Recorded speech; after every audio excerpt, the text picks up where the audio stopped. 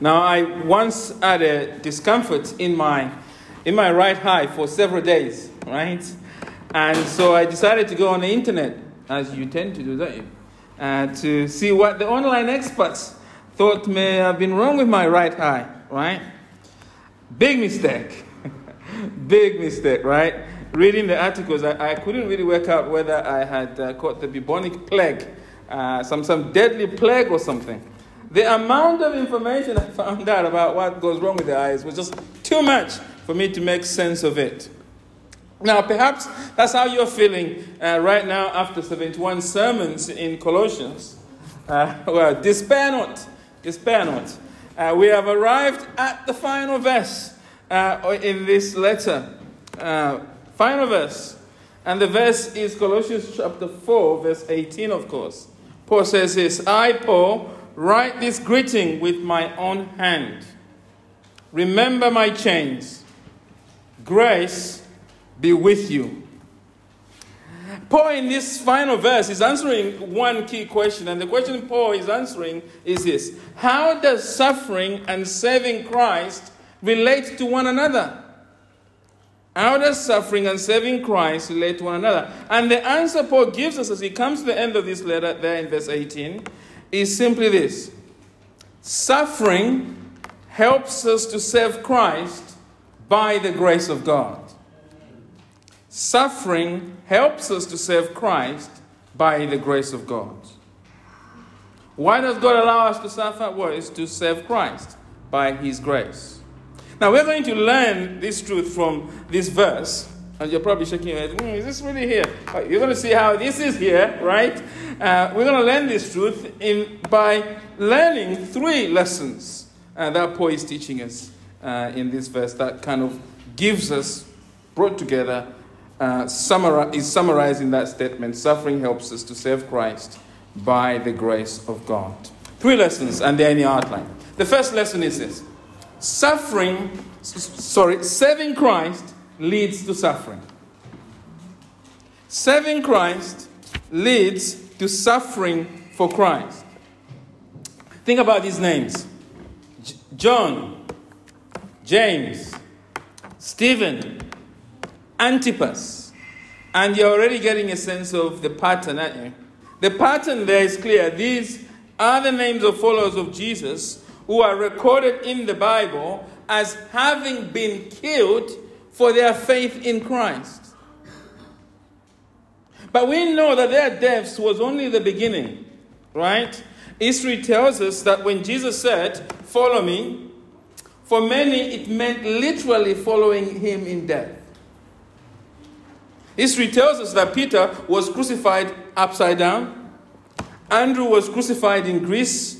James was beheaded in Jerusalem. John was exiled at the island of Patmos. And the list goes on. Is it just me?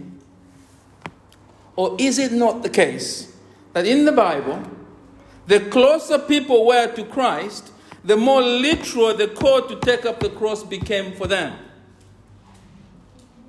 And the cost of following Jesus continued after the apostles. We think of Polycarp, Justin Martyr, and of course the 16-year-old girl Blandina, whose martyrdom is very well known. And what of John Chrysostom, who died in exile on the Taurus Mountains because he spoke so boldly against the sins of Constantinople? Serving Christ and suffering are married together. They're like the left and right shoe. You can't have one without the other. That's how God has designed it.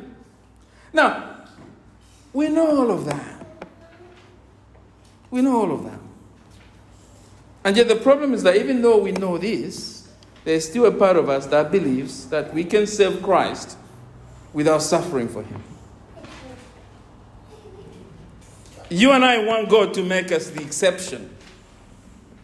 We want to be great evangelists from our large sofas and large television sets. We want the world to hear the gospel without we ourselves suffering for it to make Christ known. We want to lead a ministry in the church without any opposition to us. We want to become teachers and preachers without suffering loss, pain, and disappointment. We want God to bring revival to this land without persecution. And this is all true in areas of service outside the church, right? You want to be a great parent, but without sacrificing any time or comfort on your part. You want to be a good employee without opposition and struggle at work. You want to be a good neighbor without having rude neighbors. That is normal. That's normal. We are not created to suffer. Suffering is alien to our nature. It is a product of the fall. So it is normal for us to think life in Christ is better without suffering. Because that's just how we think. God knows that. That's how we think. And that is why He has given us the Bible to remind us on every page of the Bible, with every prominent character in the Bible, that God has married suffering and serving together.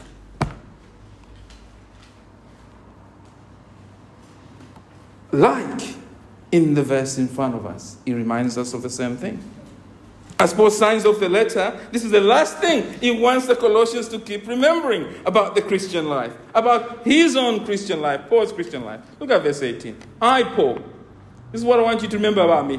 I, Paul, write this letter with my own hand. This is my letter. Remember my chains. Grace be with you all. Notice that phrase, remember my chains. This is the third time in this letter that Paul reminds the Colossians. In fact, in this chapter particularly, that Paul reminds the Colossians that he's in prison and that he's writing this letter from a Roman prison cell. Right? He has been imprisoned in Rome for preaching the good news of Jesus Christ to the Gentiles. We know that because just a few verses before that, early verses, chapter 3 there, for example, chapter 4, verse 3. Look at verse 3 there in chapter 4. At the same time, pray also for us that God may open a door to us for the word to declare the mystery of Christ, on account of which I am in prison. You see it there? That I may make it clear which is how I ought to speak. So Paul knows that the Colossians already know, right, that he is in prison, right? So when Paul says, remember my chains, he is not saying, remember I am in prison, necessarily, right? He knows they are not going to forget he's in prison. That's not what he's concerned about. This isn't about intellectual knowledge that, oh, please don't forget me, I'm here in prison, I'm suffering. Paul isn't somehow feeling lonely or worried that, oh, they're not going to know that I'm here, maybe they will just forget about me. No. That's not what Paul means when he says, remember my chains. What Paul is saying to the Colossians is this.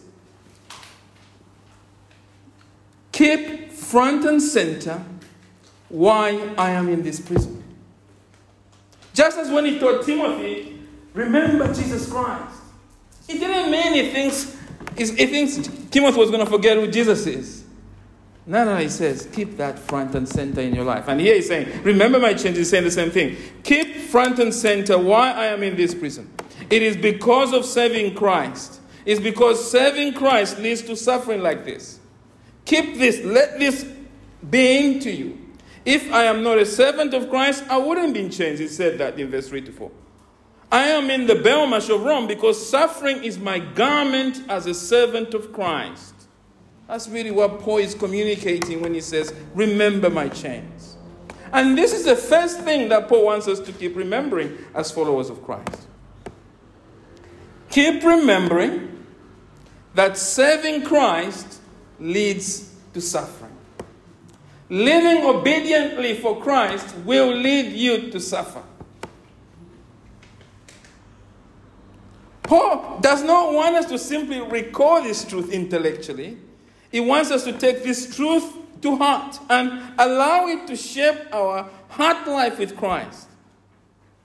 Serving Christ leads to suffering for Christ. He wants us, that truth to be in us. Taking this truth to heart that serving Christ leads to suffering for Christ forces us to examine our lives immediately, doesn't it?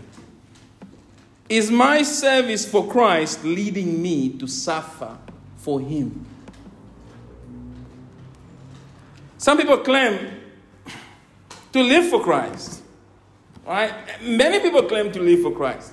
But there is no evidence of them ever going through any suffering out of loving obedience for Christ, out of loving obedience to advance the gospel. Now, I am not saying they have never suffered. I am not saying they are not suffering. I think it's a famous rapper, DMX, who says to live is to suffer. It is just part of living in a fallen world. That's not what we are on about here. We are talking about suffering because we are in Christ. Those who truly give themselves to serve Christ meet suffering as a result of serving Christ, because God has married these things together. And the question you need to ask yourself is this: do you know something of this in your life? Do you know something of the sacrifice of living for Christ, for feeling the pain, for serving him? Have you ever known sacrifice in service for Christ? If the answer is no, or has it been a long time since you knew it? If the answer is it's been a while, then the obvious question is this: does it not worry you that your faith does not seem to resemble the faith of the people of God in the Bible? Does it not worry you that your faith doesn't seem to resemble the faith of those who followed the apostles? It should worry you. No, none of us should seek suffering. None of us should. But the absence of any suffering out of obedience to Christ is a red flag that we are not really taking up the cross to follow him. And so, as my friend Al McLachlan likes to ask, how is it with you? How is it with you this evening? Is there growing evidence in your life of suffering out of obedience to Christ? Or are you trying to avoid suffering at all costs? Can you say, I've been trying to live for Jesus in this area, and because I'm living for Jesus in this area, I'm having to make real painful choices. I'm having to suffer in this way because I'm seeking to be faithful to him. You need to prayerfully reflect on this. And if there is evidence of suffering out of loving obedience for Christ, take heart. That is the Christian life. You are living the true Christian life, because serving Christ leads to suffering for Christ.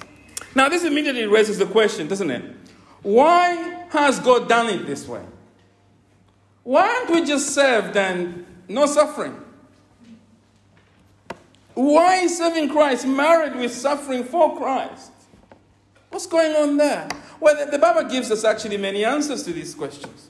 I'll just give you some quick answers, for example, which I'm sure you know already. The first answer why God has done it this way, why God allows us to suffer, the first answer is that God allows us to suffer as a way of living out our union with Christ. The life of Jesus is our life.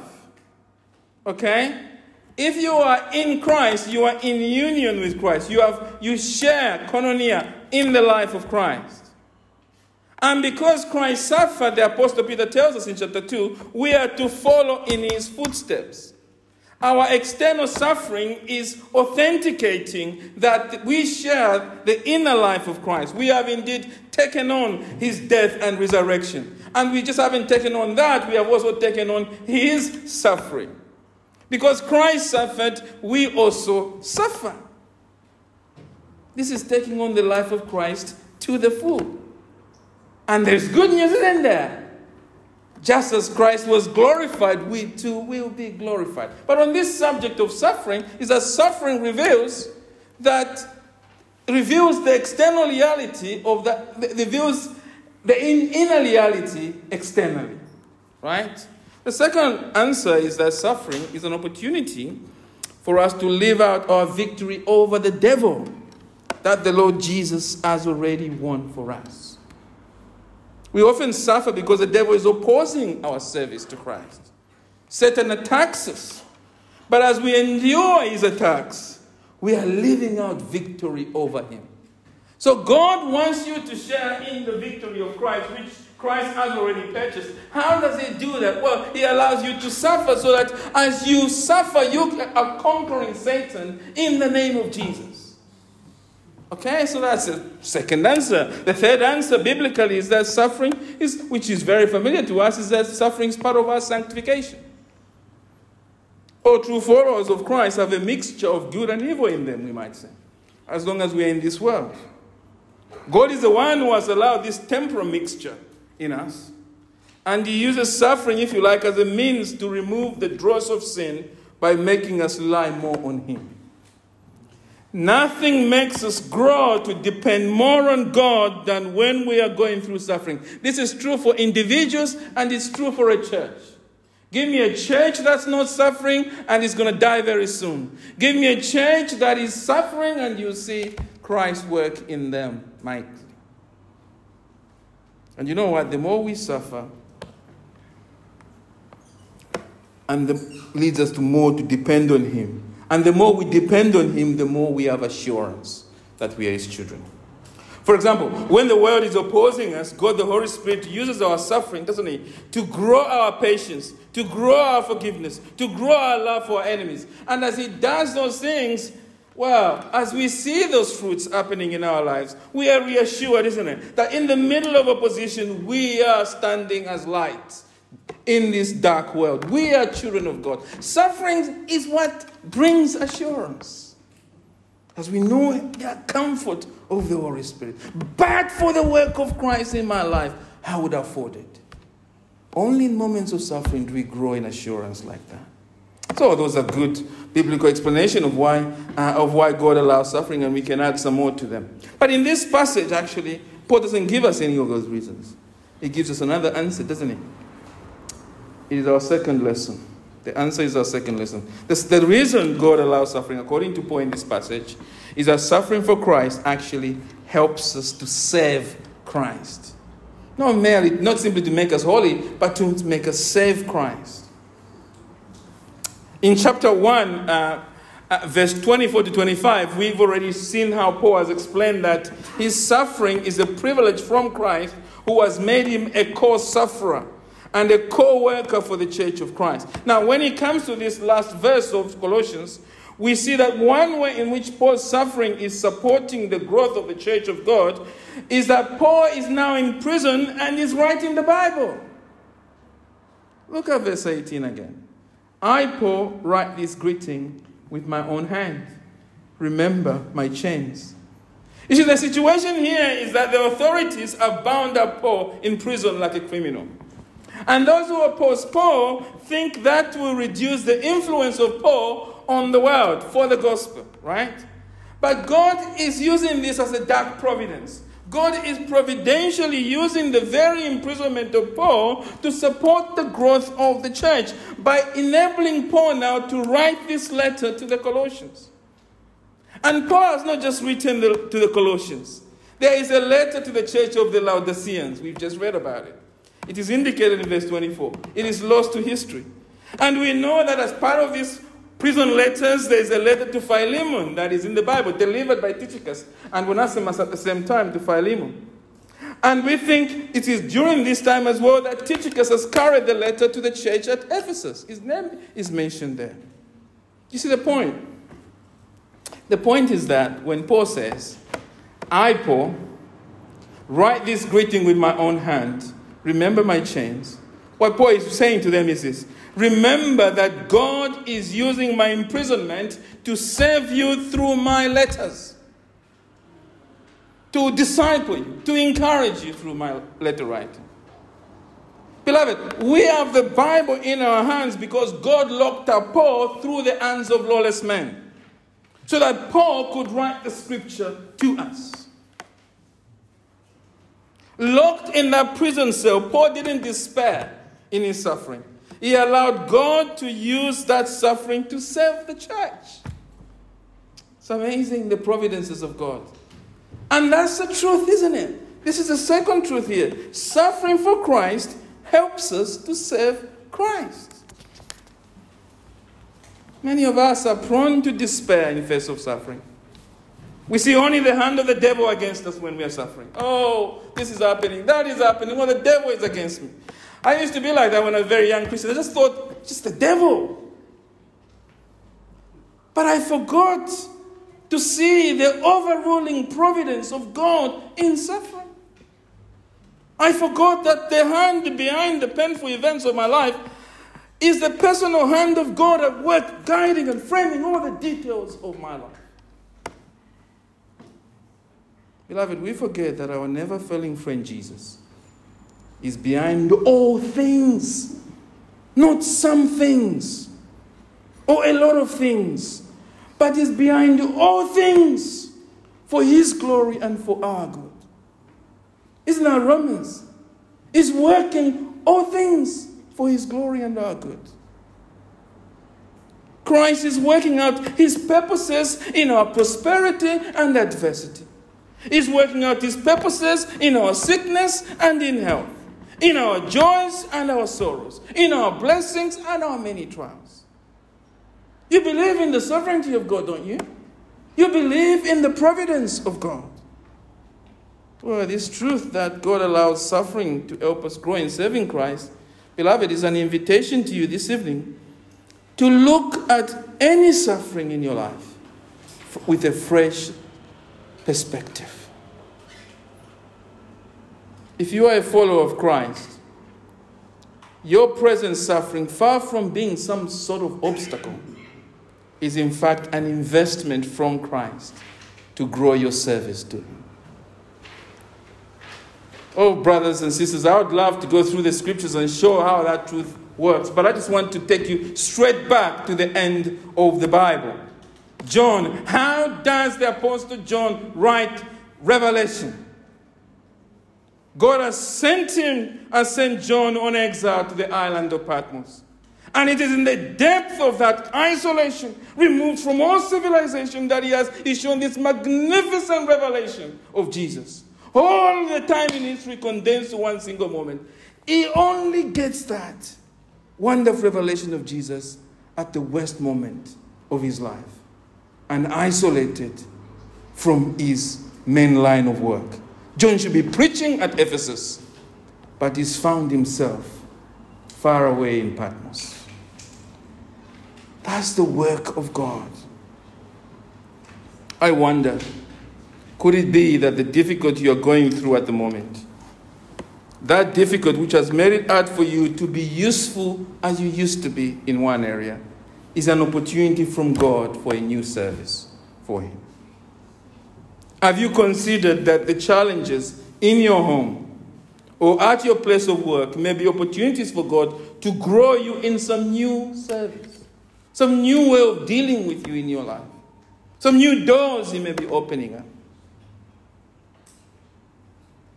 And maybe as you think about your ministry in the church here, I wonder, what ministry in this church is God calling you right now that you are so keen to abandon, or you are lazy about because you don't want to suffer?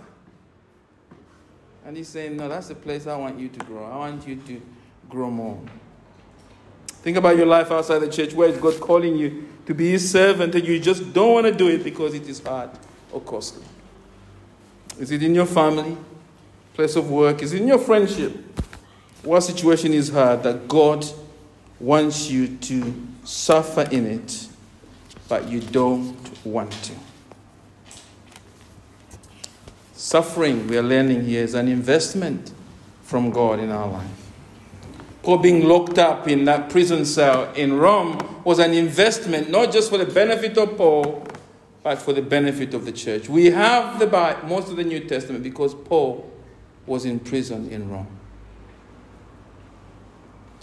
Will you allow your current obstacles to make you shrink back in making yourself available to God, or will you give yourself even more to Christ? Oh, beloved, when are you going to repent of your excuses? You should never use any suffering as an excuse not to serve God, because it is in your suffering that God wants to work. Will you allow your suffering to call you back into more service to Christ, or will you say, things are difficult now, I must cut down on evangelism? Will you allow suffering to drive you to your knees to pray to God, to make you more available to others, or will you retreat in self-pity? Today, answer the call, beloved. Answer the call to serve God through suffering. Accept that God has married suffering with our service to Him. Serving Christ leads to suffering for Christ, but much more because suffering for Christ helps us to serve Christ. Now, if that is where we ended, it will be depressing, wouldn't it? Especially for a hot Sunday evening. It would completely sap, you already sapped to strength. This would just, if we end here, it's just like, it's a terrible evening, isn't it? Suffering, help service, it's hard though, isn't it? It will sap us of strength. And the reason for that is because the temptation for us, when we hear that God grows us to serve Christ, there are two temptations. One temptation, nothing that I've said, there are some people here, everything that I've said has not registered with you. It just hasn't sunk in what I'm saying. I know it hasn't sunk in because tomorrow something will happen and you'll be like, oh, woe is me, woe is me. Isn't the world terrible? What's happening? Where is God in all of this? It hasn't sunk in. There are some people here, it hasn't sunk in. Now there are some people for whom it is sinking in. And they're thinking, whoa, come on. So this is hard. I know this is the word of God, and so I got to try harder now, depending on my effort, and that's really difficult. So we become deflated when we hear this. We're thinking, how do I do this impossible thing of persevering in my suffering for Christ so that I can serve Him more? I mean, this is hard. But beloved, there is no need for you to relax. We are finishing Colossians. You can relax about that. And you can also relax on this point. There's no need to despair. Because serving Christ, look, we're not Muslims, right? Serving Christ is not about trying harder to keep some rules, trying to take control of your life. No. The true God isn't asking for that. The true God, everything is done by Him. And so our response is about surrendering ourselves to Christ and leaning on His grace. We cannot serve God in our strength, and God isn't asking for that. And we don't need to. It takes the grace of God to serve Christ. And this is the final truth we learn here in this verse. The first truth is serving Christ leads to suffering for Christ. Why? Well, because suffering for Christ helps to serve Christ. Oh, so how do we do it? Well, it takes God's grace to serve and suffer for Christ. That's the third truth. The Apostle Paul ends this letter the same way he started. Isn't it amazing? In chapter 1, verse 2, Paul prayed, didn't he? That we have that benediction. Paul prays for the Colossians to experience more grace and peace. And then he ends the letter in verse 18 of chapter 4 with a similar benediction. This is a letter bounded by benediction. And there are benedictions of grace. Look at verse 18. Just one final sentence at the end. Grace be with you. You know, Paul knows already that they have the grace of God. You can't be a Christian without experiencing the grace of God. So what Paul was praying for at the beginning and he's praying for now is the same thing. It's this. Paul is praying that God will enable them to depend more and more on this grace in practice. They have it, but they need to depend more and more on it. What is grace? Well, the original word is charis. We've discussed it many times. Charis is not simply God's unmerited favor, although it is that, but it is much more. It is God's relentless pursuit to serve sinners without the law. And what Paul is praying is that these followers of Jesus would enjoy more of charis. They will enjoy more of what it means to live as people who have been pursued by God and have been welcomed by God in Christ. And here is a crucial point here, isn't it? Paul is praying to God to help them enjoy this grace of God. Why? Because the Christian life is not lived by our own effort.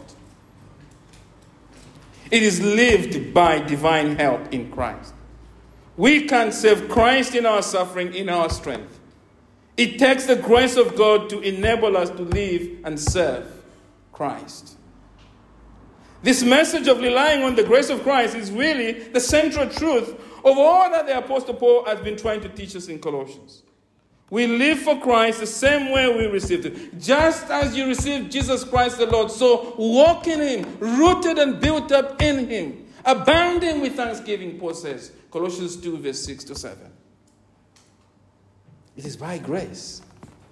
How did you receive Christ? You received him by grace. And that is because the Christian life is not DIY. It's not trying harder. It is resting on Christ. And you and I are prone to forget this truth. So this evening, let us resolve to keep preaching this truth ourselves. Let us keep reminding ourselves it takes grace to serve and suffer for Christ. In those moments when serving God makes us despair, when being a faithful man for Christ, being a faithful parent for Christ, being a faithful husband for Christ, being a faithful employee at work for Christ, being a faithful servant in the church, being a faithful Sunday school teacher, in those moments when it's so hard to be faithful, and life is not as we expect, we can think things are falling apart, isn't it? Well, in those moments, remind yourself, it takes grace to serve and suffer for Christ. So I must lean on his grace. It does not depend on me. It is all on his love and grace. Yes, I don't know everything that God is up to in my life. I can't predict how he is working for his glory in this area or that area. But I do know this precious truth. Say to yourself, I am saved by his grace. My life is not about me, it's about Christ. I am in Christ, as we said this morning. I know that Christ is my God and my King. I know that Christ holds the whole world together. He's the beginning and the end, the Alpha and the Omega. I know that Christ is moving all courses of history for his glory and for my good. And I know that I am united in him forever. I know the King loves me because he has redeemed me from sin by his death on the cross.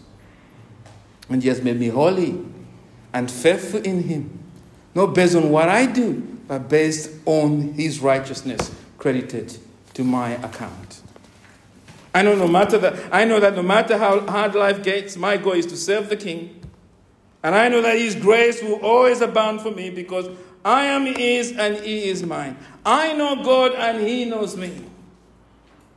So I don't need to look to myself in any situation I'm in. I don't even need to look at the depth of my struggle. I just need to keep my eyes on Jesus. Keep your eyes on Jesus, the hymn writer says. And when we look at Jesus, all the challenges of this world just grow dim in the light of his glory and grace, the hymn writer says. I need to keep my focus on Christ. I need to keep my focus on reading his word. Because when I read his word, the Bible, it points me to Jesus. Paul wants us to remind ourselves of this.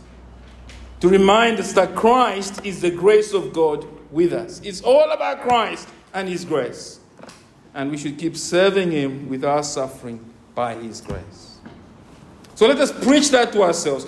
But let us not just preach this truth. Let us pray this truth to God. We must do for ourselves what Paul is doing for the Colossians. Right? Paul is modeling prayer. He's saying, this is how you serve God in suffering. By praying to God. So let us learn from Paul, isn't it? Because it takes the grace of God to suffer through suffering, we need to pray to God to pour his grace on our lives so we can be more willing to serve him. Are you struggling to serve God? Pray for grace. We cannot make our hearts embrace suffering for Christ. God must bend our will to his. So let us pray that God does that. Pray that God's grace takes radically hold of you.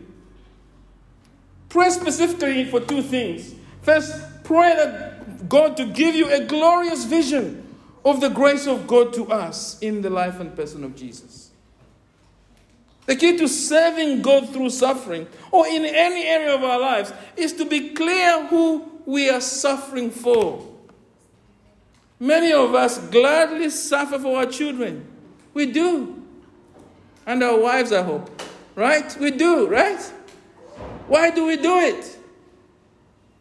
Because the children mean the world to us, don't they? We may mourn about them from time to time, but deep in our heart, we regard it as an honor to suffer for our children. Oh, that boy is making me suffer.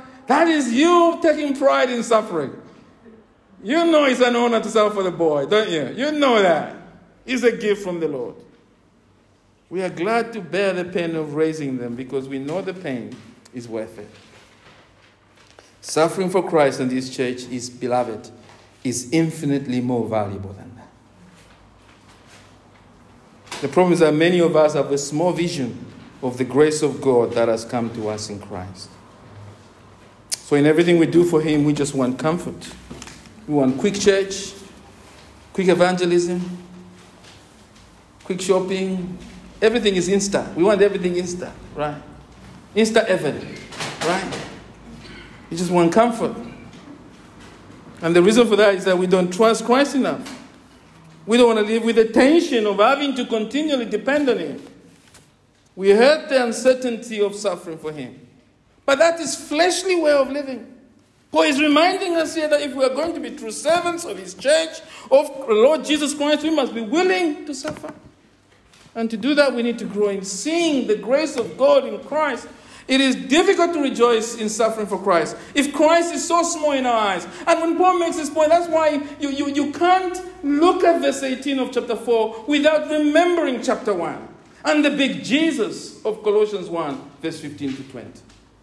Because it's when Jesus is big, and that's why Paul starts with that we can then come to the end of the letter and say, yeah, Christ is worth it. So pray that God will grow you in having a greater vision of the grace of God in Christ. Secondly, and I'll end here, pray for grace to read His word and to sit under the preaching of His word every week. And to grow in meditating on the grace of Christ. We need to pray to God to help us embrace suffering for Him. We must pray for a bigger vision of Christ and His word and a bigger hunger to read His word and sit under the preaching of His word. So then, those are the 3 points. How does suffering and serving relate to one another? Well, we've seen. Serving Christ leads to suffering for Christ. Point 1. Point 2, suffering for Christ helps us to serve Christ. And finally, it's not in our strength, it takes grace to serve and suffer for Christ. Amen.